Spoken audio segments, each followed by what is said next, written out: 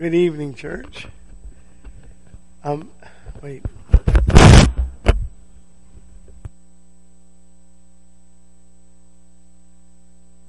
All right.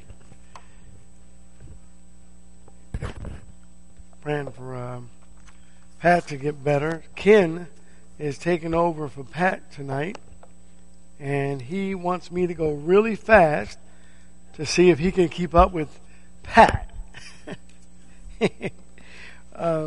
We're going to Luke chapter 10 is our first scripture tonight.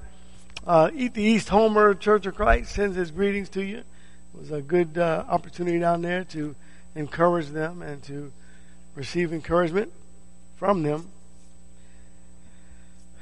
Okay, so we started off, we were talking last week, we're picking up this week with figures of speech, right? Let's grab some figures of speech. So we're looking at the scriptures. Let's start with the easy, and then we'll move to a little more. Those are a little more difficult. A parable, very easy, right? A parable is simply it's a normal, real life illustration story that it presents a moral truth. So a parable is written to relate to everyone of all time. So Jesus used about 30 parables in the New Testament. We're going to look at Luke chapter 10 because it's one that we really are familiar with. Verse 30, the Good Samaritan. So let's think about now, how will this parable, how could it relate to us? How has it been able to relate to all peoples all over the world, right, for the last 1900 plus years? Verse 30.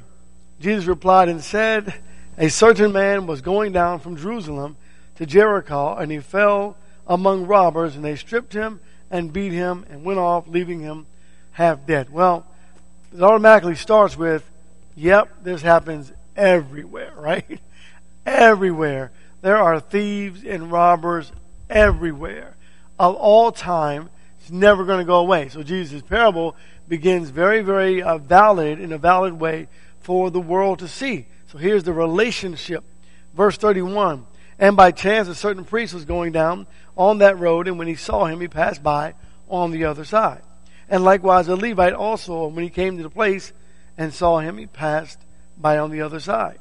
But a certain Samaritan who was on a journey came upon him, and when he saw him, he felt compassion. So, how often do we see that? Right? In America, what do we have? That Good Samaritan law, right? If it still exists, I guess it does. Where, if someone's hurt or injured, or there's some robbery going on, and you're supposed to stop and help. You're obligated to stop and help and to do something. We don't just leave people by themselves. Especially, one of the things I love about Alaska is that especially that great rule down on the peninsula.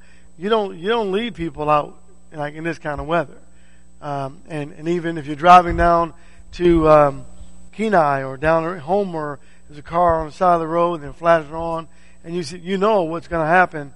That something really horrible can happen to them. So we don't leave them on the side of the road. We pull over and we help the best way that we can. So some people have what verse 33 says, compassion, and some do not. Some care, some do not care.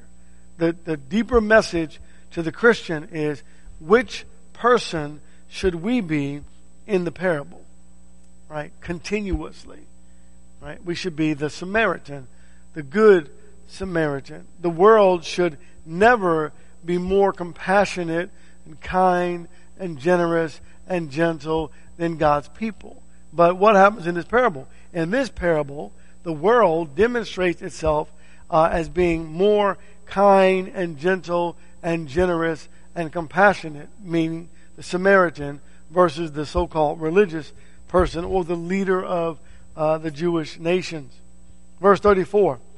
He came upon him to a banquet, and bandaged up his wounds, pouring oil and wine on them, and he put him on his own breast and brought him to an inn and took care of him. And on the next day he took out 2 denarii and gave them to the innkeeper and said, take care of him, and whatever more you spend when I return, I will repay you. Which of these two, or three rather, do you think proved to be a neighbor to the man who fell into the robber's hands? And so, who is my neighbor? Right? Justification. Who is my neighbor? Who is my neighbor? Well, God makes it clear who our neighbors are. Verse 37, he said to them, the one who showed mercy toward him, and Jesus said to him, go and do the same. So think about the church now.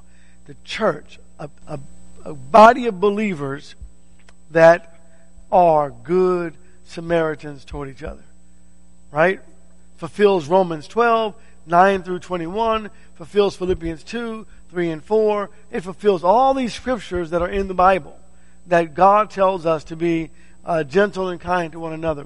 Mark chapter 12, love God with all your heart and mind and soul and strength, and love your neighbor as you love yourself. So to be a people of love is what God expects of us. So he tells this parable, and the parable demonstrates what God expects his people to be. Concerned about every member of the body of Christ, even the one who falls by robbers, right? Romans 12 says to weep with those who weep, mourn with those who mourn, be there for one another. Look at Matthew chapter 13. I just want to give you these two examples, and then look at what are one-liner parables. We'll look at that in just a second. Matthew 13 and verse 31. He presented another parable to them, saying, the kingdom of heaven is like a mustard seed, which a man took and sowed in his own field. And this is smaller than all other seeds, but when it is full grown, it is larger than the garden plants, and becomes a tree, so that the birds of the air come and nest in its branches. And so the idea that all are invited to Jesus, all are invited to the kingdom of heaven, and how huge, how massive God's kingdom is to this day. And it started with just one little seed, right? That seed of Christ. It started with one small seed, and it's flourished and grown to this amazing, amazing kingdom of God today. Okay, Matthew 5. He also told parables that are like just one-liners. Okay, verse 13. And you're familiar with it. You are the salt of the earth, but if the salt has become tasteless, how will it be made salty again? It is good for nothing anymore except to be thrown out and trampled underfoot by men. So we understand the reality of salt and how important it is when we're eating a dish. What about in people's lives? So think about that in relationship to a human being. That God says, you Christians are the flavor of the world. You're it. You're the reason that this world is still going. You are the reason that God has not destroyed the whole earth. There are people out there who are desirous of salvation, and you are the ones to bring that message to them, that message of Jesus. But if you, being the salt, fall away from Christ, you become tasteless. You're no longer useful to the master. Think about that. In fact, it says you're good for nothing. You see? So Jesus wants us to remain faithful and flavorful, if you will, flavorable to the world, so that the world might receive the goodness of God. And then there's so many lessons that follow with that, being the salt of the earth, and he goes to the light of the world, and then he goes to being hot or cold. I mean, there's so many messages that link this connection, this connective thought together all throughout the Bible. Right? Look at chapter 7. Let's look at one more one-liner, and then let's leave parables. Matthew 7 and verse 6. Do not give what is holy to dogs, and do not throw your pearls before swine, lest they trample them under their feet and turn and tear you to pieces. How many times have you run into people who've taken a scripture and used it in the most horrible way? You know, it's applicable when used properly, but dangerous when outside of that. Like an example, some marriages, a person is not careful who they marry, and they marry someone outside of the body of Christ, and then that person says a horrible husband, and he refuses to change, and he says, well, I know one thing, you can't divorce me unless I commit adultery. And therefore I'm going to live however I want and do whatever I want. And now you're my servant for life. Right? Horrible. I've seen that. I don't know if you've ever seen that before. Just ideas like that, as far as taking a scripture, whether in context, out of context, even interpreted wrongly, in a wrong way, they'll still use those ideas against you. And so you're very, very careful with casting your pearl before the swine. All right, fables. Turn to 2 Kings chapter 14. A fable, an action or a thing that is said, it's a story, and it has a purpose to teach a very good, strong moral lesson. I've always kind of liked this one. I thought it was interesting in the way that it comes about. So I wanted to use this tonight. 2 Kings chapter 14. Let's go down to verse 8. Then Amaziah sent messengers to Jehoash, the son of Jehoahaz, son of Jehu, king of Israel, saying, Come, let us face each other. And Jehoash, king of Israel, sent to Amaziah, king of Judah, saying, The thorn bush, which was in Lebanon, sent to the cedar, which was in Lebanon, saying, Give your daughter to my son in marriage. But there passed by a wild beast that was in Lebanon and trampled the thorn bush. You have indeed defeated Edom, and your heart has become proud. Enjoy your glory and stay at home, for why would you provoke trouble so that you, even you, should fall, and Judah with you? So, here he is telling us, this story about a thorn bush, and he's saying in the parable that, if you're going to go up against a cedar, which is a huge tree, and you're just a thorn bush, you might want to rethink that. It'd be like me going up to Shaq and saying, okay, I'll pick you up first and throw you across the room, and then you pick me up second. And then he would say, well, the thorn bush said to the cedar, so it's a story, if you will, that's trying to get a point across. So fables are used throughout the scriptures. The intention in the fable is to teach a moral lesson. And this lesson was, stay at home, right? Honor God and don't do this. Is not a good idea. The next one is, so I want to go to Revelation 13. And that's not on our slides. Revelation 13, verse 2. I think this is probably the greater similes are found in Revelation and Zechariah and parts of the book of Daniel and Ezekiel. And so when you get to a simile, you got to remember it's being something that is like or as something of a different kind or quality. It's a simile, right? And when we get into the book of Revelation, part of the struggle that people have is they take things literal and they miss the simile that God has given to us. When God says, it was like this or as that. And people even say, well, let's just read the verse. Verse 2, Revelation 13 and verse 2. It says, And the beast which I saw was like a leopard, and his feet were like those of a bear, and his mouth was like the mouth of a lion. And the dragon gave him his power and his throne and great authority. So now when we're reading Revelation 13:2, is God saying that this is exactly what it is, or that it was like one thing or another? Right? That tells us, okay, this type of language is not to be taken literally, right? This is figurative speech. And so you don't take it literal, and so many people look through the book of Revelation and they read the scriptures and they miss the similes that are being used, and that's part of God's design in the book of Revelation, but they miss it, and when you miss it, you find yourself in trouble misinterpreting the scripture. Turn to Matthew chapter 3.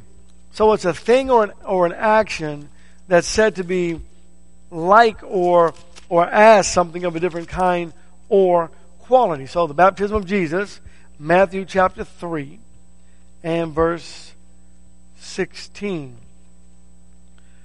And being baptized, Jesus went up immediately from the water, and behold, the heavens were open, and he saw the Spirit of God descending as a dove and coming upon him. So was the Holy Spirit a dove, or coming down as a dove, right?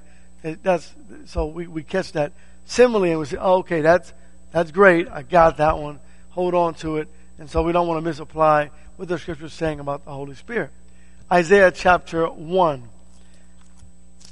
and verse 18. A great scripture about reasoning together here. Come now and let us reason together, says the Lord. Though your sins are as scarlet, they will be as white as snow. Though they are red like crimson, they will be like wool. So God, again, in this simile, is giving us a comparative idea. Turn to Isaiah 53. Isaiah 53. All of these, types of figures of speech have to be thought about when you're reading or identifying a scripture in its depth. And so you identify what kind of speech is being used by God so we can make the proper application. So we're talking about studying, right? Not reading. How to study and understand the Bible. It can go very, very, very deep. This is why it can go very, very deep. Because one verse will mean, it means exactly what it says. But you need to pick out of that, what the Scripture is really trying to give us, and make sure you don't get mixed up with the figurative language that may be given to us. Verse 6 says, all of us like sheep have gone astray. Each of us has turned to his own way, but the Lord has caused the iniquity of us all to fall on him. So we, the similarity, are like sheep. We have gone astray like sheep. And so that tells me, well, if I want to understand what God is saying about sheep, I ought to go study sheep. And then when you start studying sheep, you find that sheep often do what? Go astray. They get lost. And one of the most humbling things I've learned in my study on sheep, because I figure if you're going to be a preacher, if you're going to be an elder, or you need to probably do what the Bible's, you probably need to try to understand what Jesus is saying. So you need to go study sheep.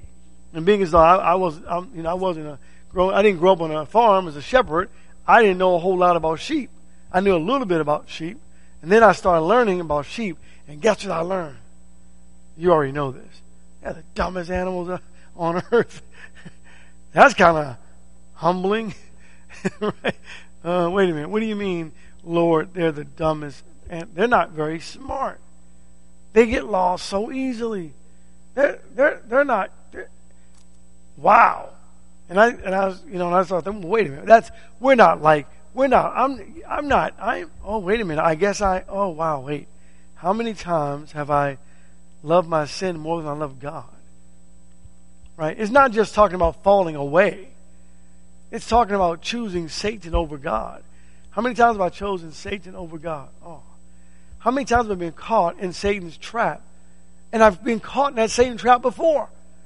Right? It just goes on and on. And you study sheep and you realize that, they're not the sharpest animals. Right? And so then I have to humbly admit what?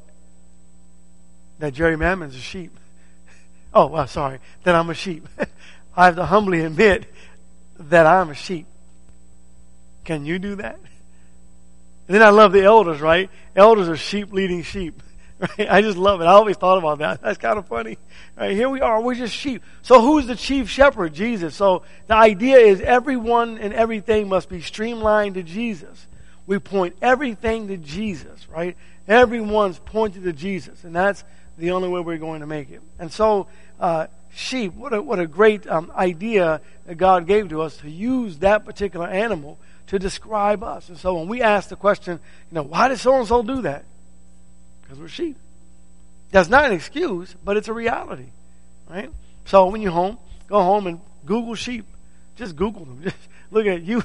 You'll laugh. I'm telling you. You will be like, wow, really? But God knows us better than we know ourselves, doesn't he? So humility is the key to spirituality. You want to learn how to become more and more spiritual? Be humble. How humble? As humble as you possibly can become. Because that's truly what God expects of us. And he uses a goat to lead us along. If you look, you go back and you study anyway. It's a great study about human nature and self. And so once I began to understand sheep, that's what helped me in ministry. Right? Because I started learning about me. when I started learning about me, started realizing, understanding why I can do some of the things that I do, or think some of the things I think, or fall the way I fall, or whatever it is that may happen in my life. Because, well, I truly, sincerely, tremendously need the Good Shepherd, Jesus, in my life every day to shepherd me along the way, right? Okay. Luke chapter 13. Some folks, when I started really studying and digging on that idea, and I had to dig a lot in the Old Testament, because they were, a lot of shepherds in the Old Testament, and I started explaining that. A lot of Christians got really offended. What do you mean? You're telling us we're stupid? And I go, well, I mean, you still sin against God? Well, there you go. I don't need to finish the rest of the sentence. Why would I choose Satan over God? Because I'm a sheep. Okay. So a word or a phrase, a metaphor.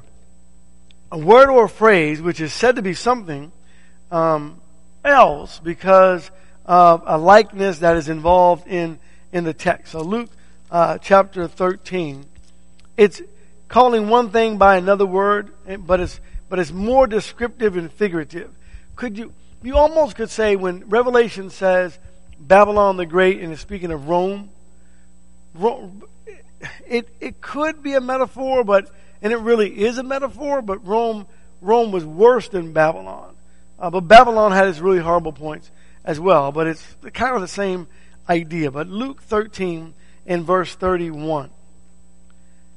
Just at that time, some Pharisees came up, saying to him, "Go away and depart from here, for Herod wants to kill you."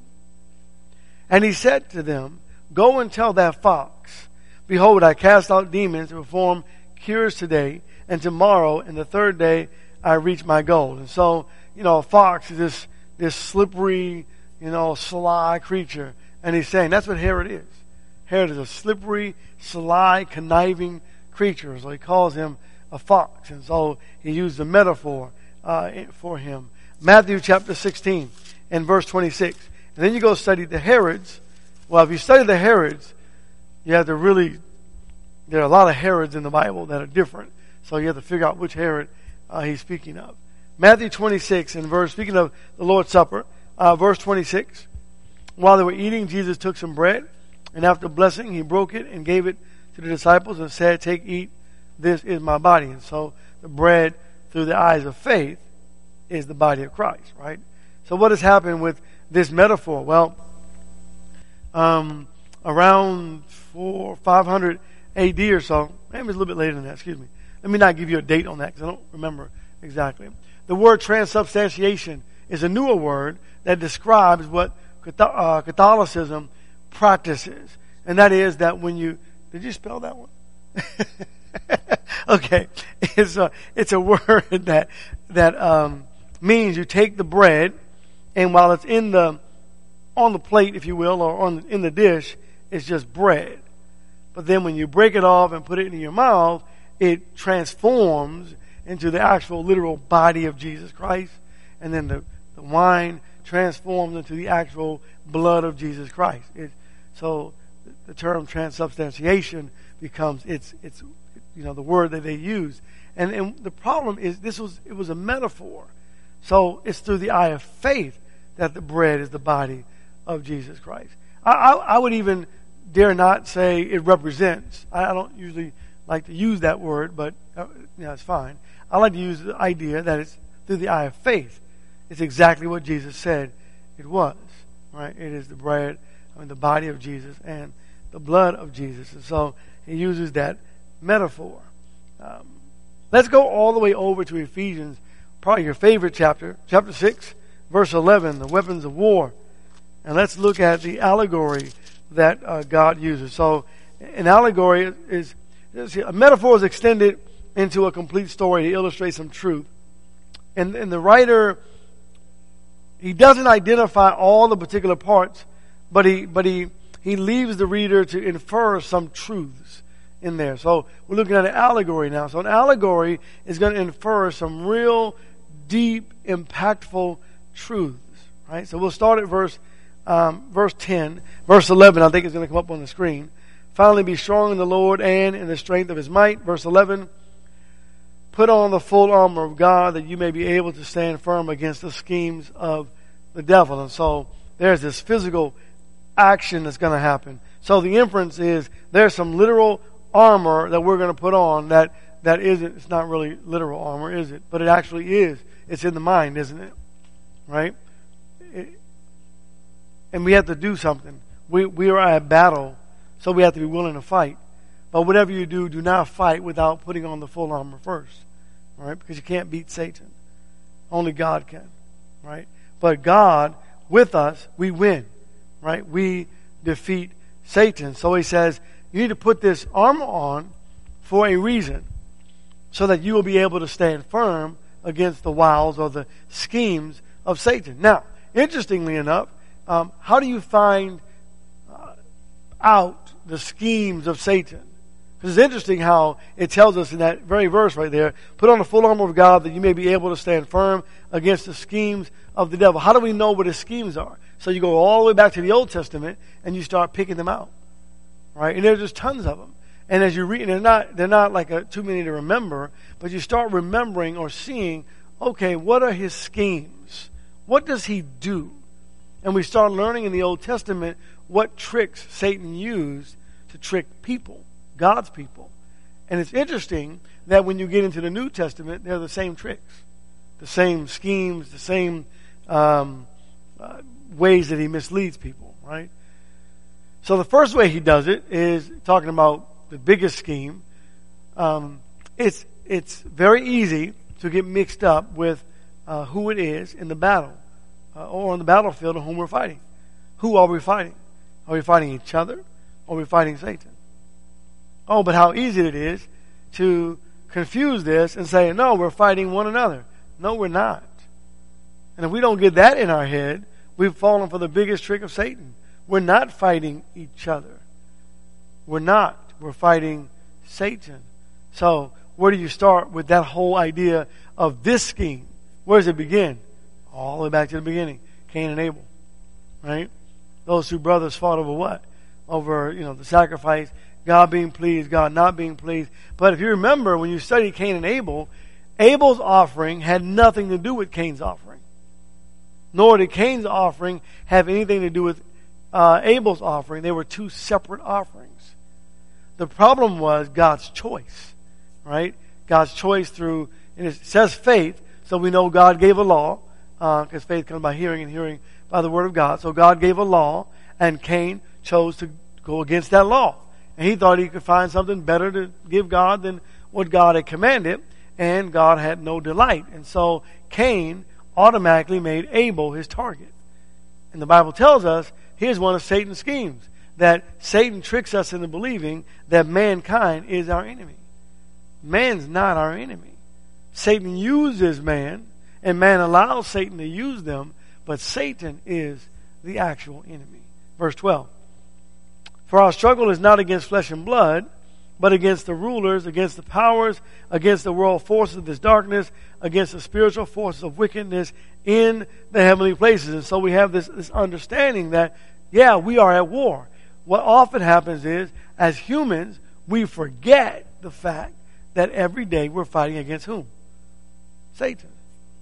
Every day. Every day there's good versus evil.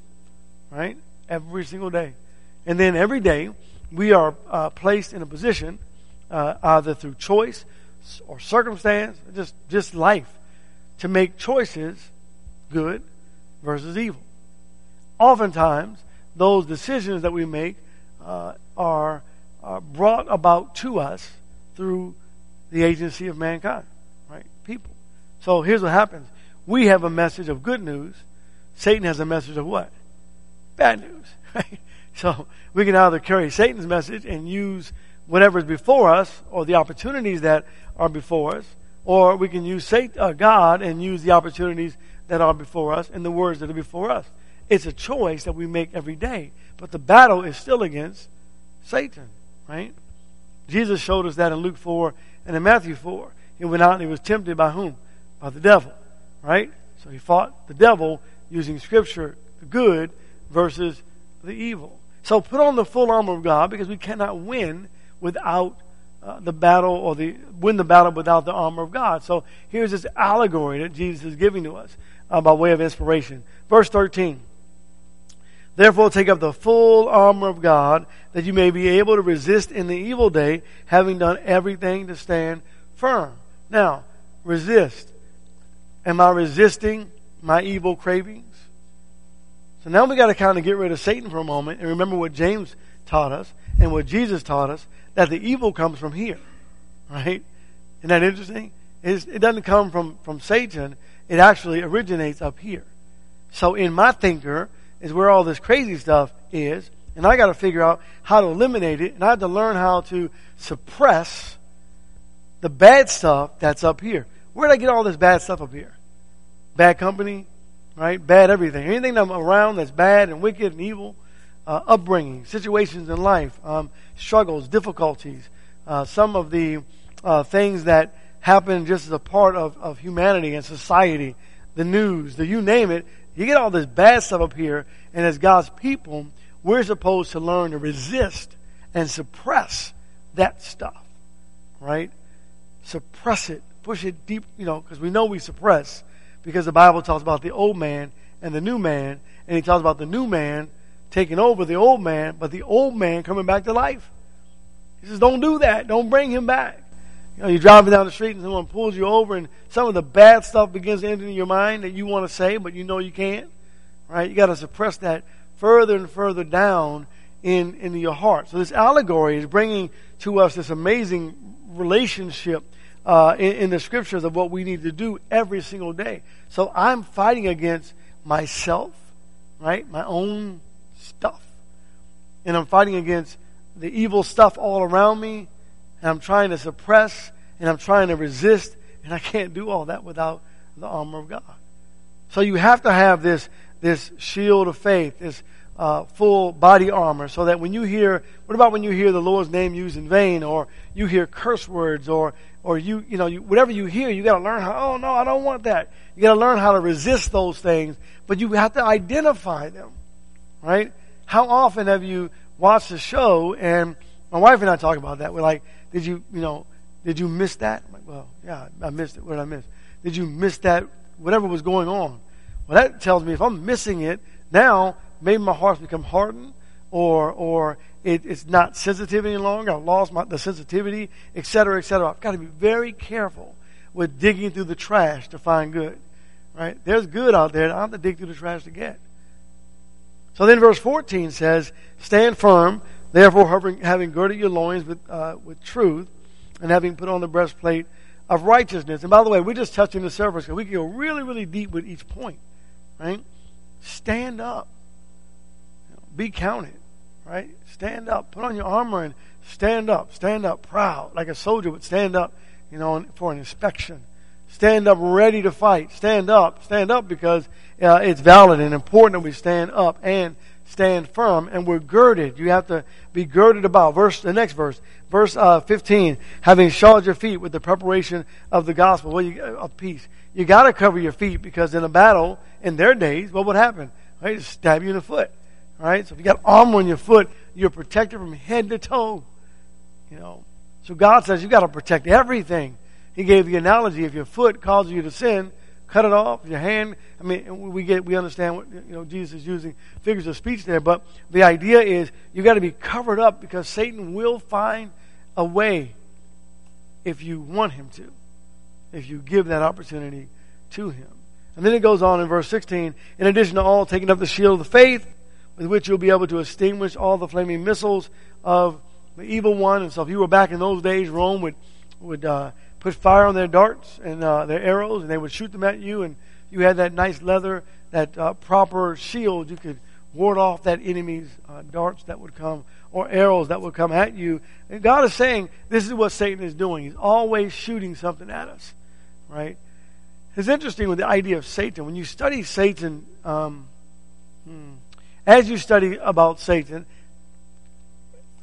in the Scriptures, we learn that a lot of things in life really have evil have nothing to do with Satan.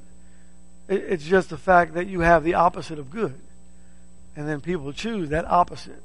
And so it's evil. So there's good and there's evil. Anything that's called evil, we call Satan. But the reality is it's just evil. It's that which is contrary to that which is good. So one must have his head covered, right? To keep all that bad stuff out. The helmet, what is it, verse 17? The helmet of salvation, the sword of the Spirit, which is the Word of God. You got to have all of that, right? Every single day if we're going to fight Satan. Well, what is God telling us? Every day you're going to go to war. Every day you're fighting. So are you up for the fight? You know, every morning when you wake up, the battle begins because the battle really never ended. Are you ready for the battle? One more. Galatians chapter 4. An allegory. Galatians chapter 4. I want to just say thank you to you for being here and wanting to talk about these things. You know, class is going to be better one day when we can talk, right? But this auditorium is kind of difficult. I know that, but to communicate back and forth what you're getting from the Word of God, I like to know what you're gaining from what you already know. That maybe I'm stimulating your mind to remind you. So the greater kingdoms now, the greater kingdoms. Galatians chapter 4, verse 21. As an allegory, allegorically speaking, there the bond and the free. The bond and the free. Woman in particular. It says, tell me, you who want to be under law, do you not listen to the law? For it is written that Abraham had 2 sons, one by the bondwoman and one by the free woman. But the son by the bondwoman was born according to the flesh, and the son by the free woman through the promise.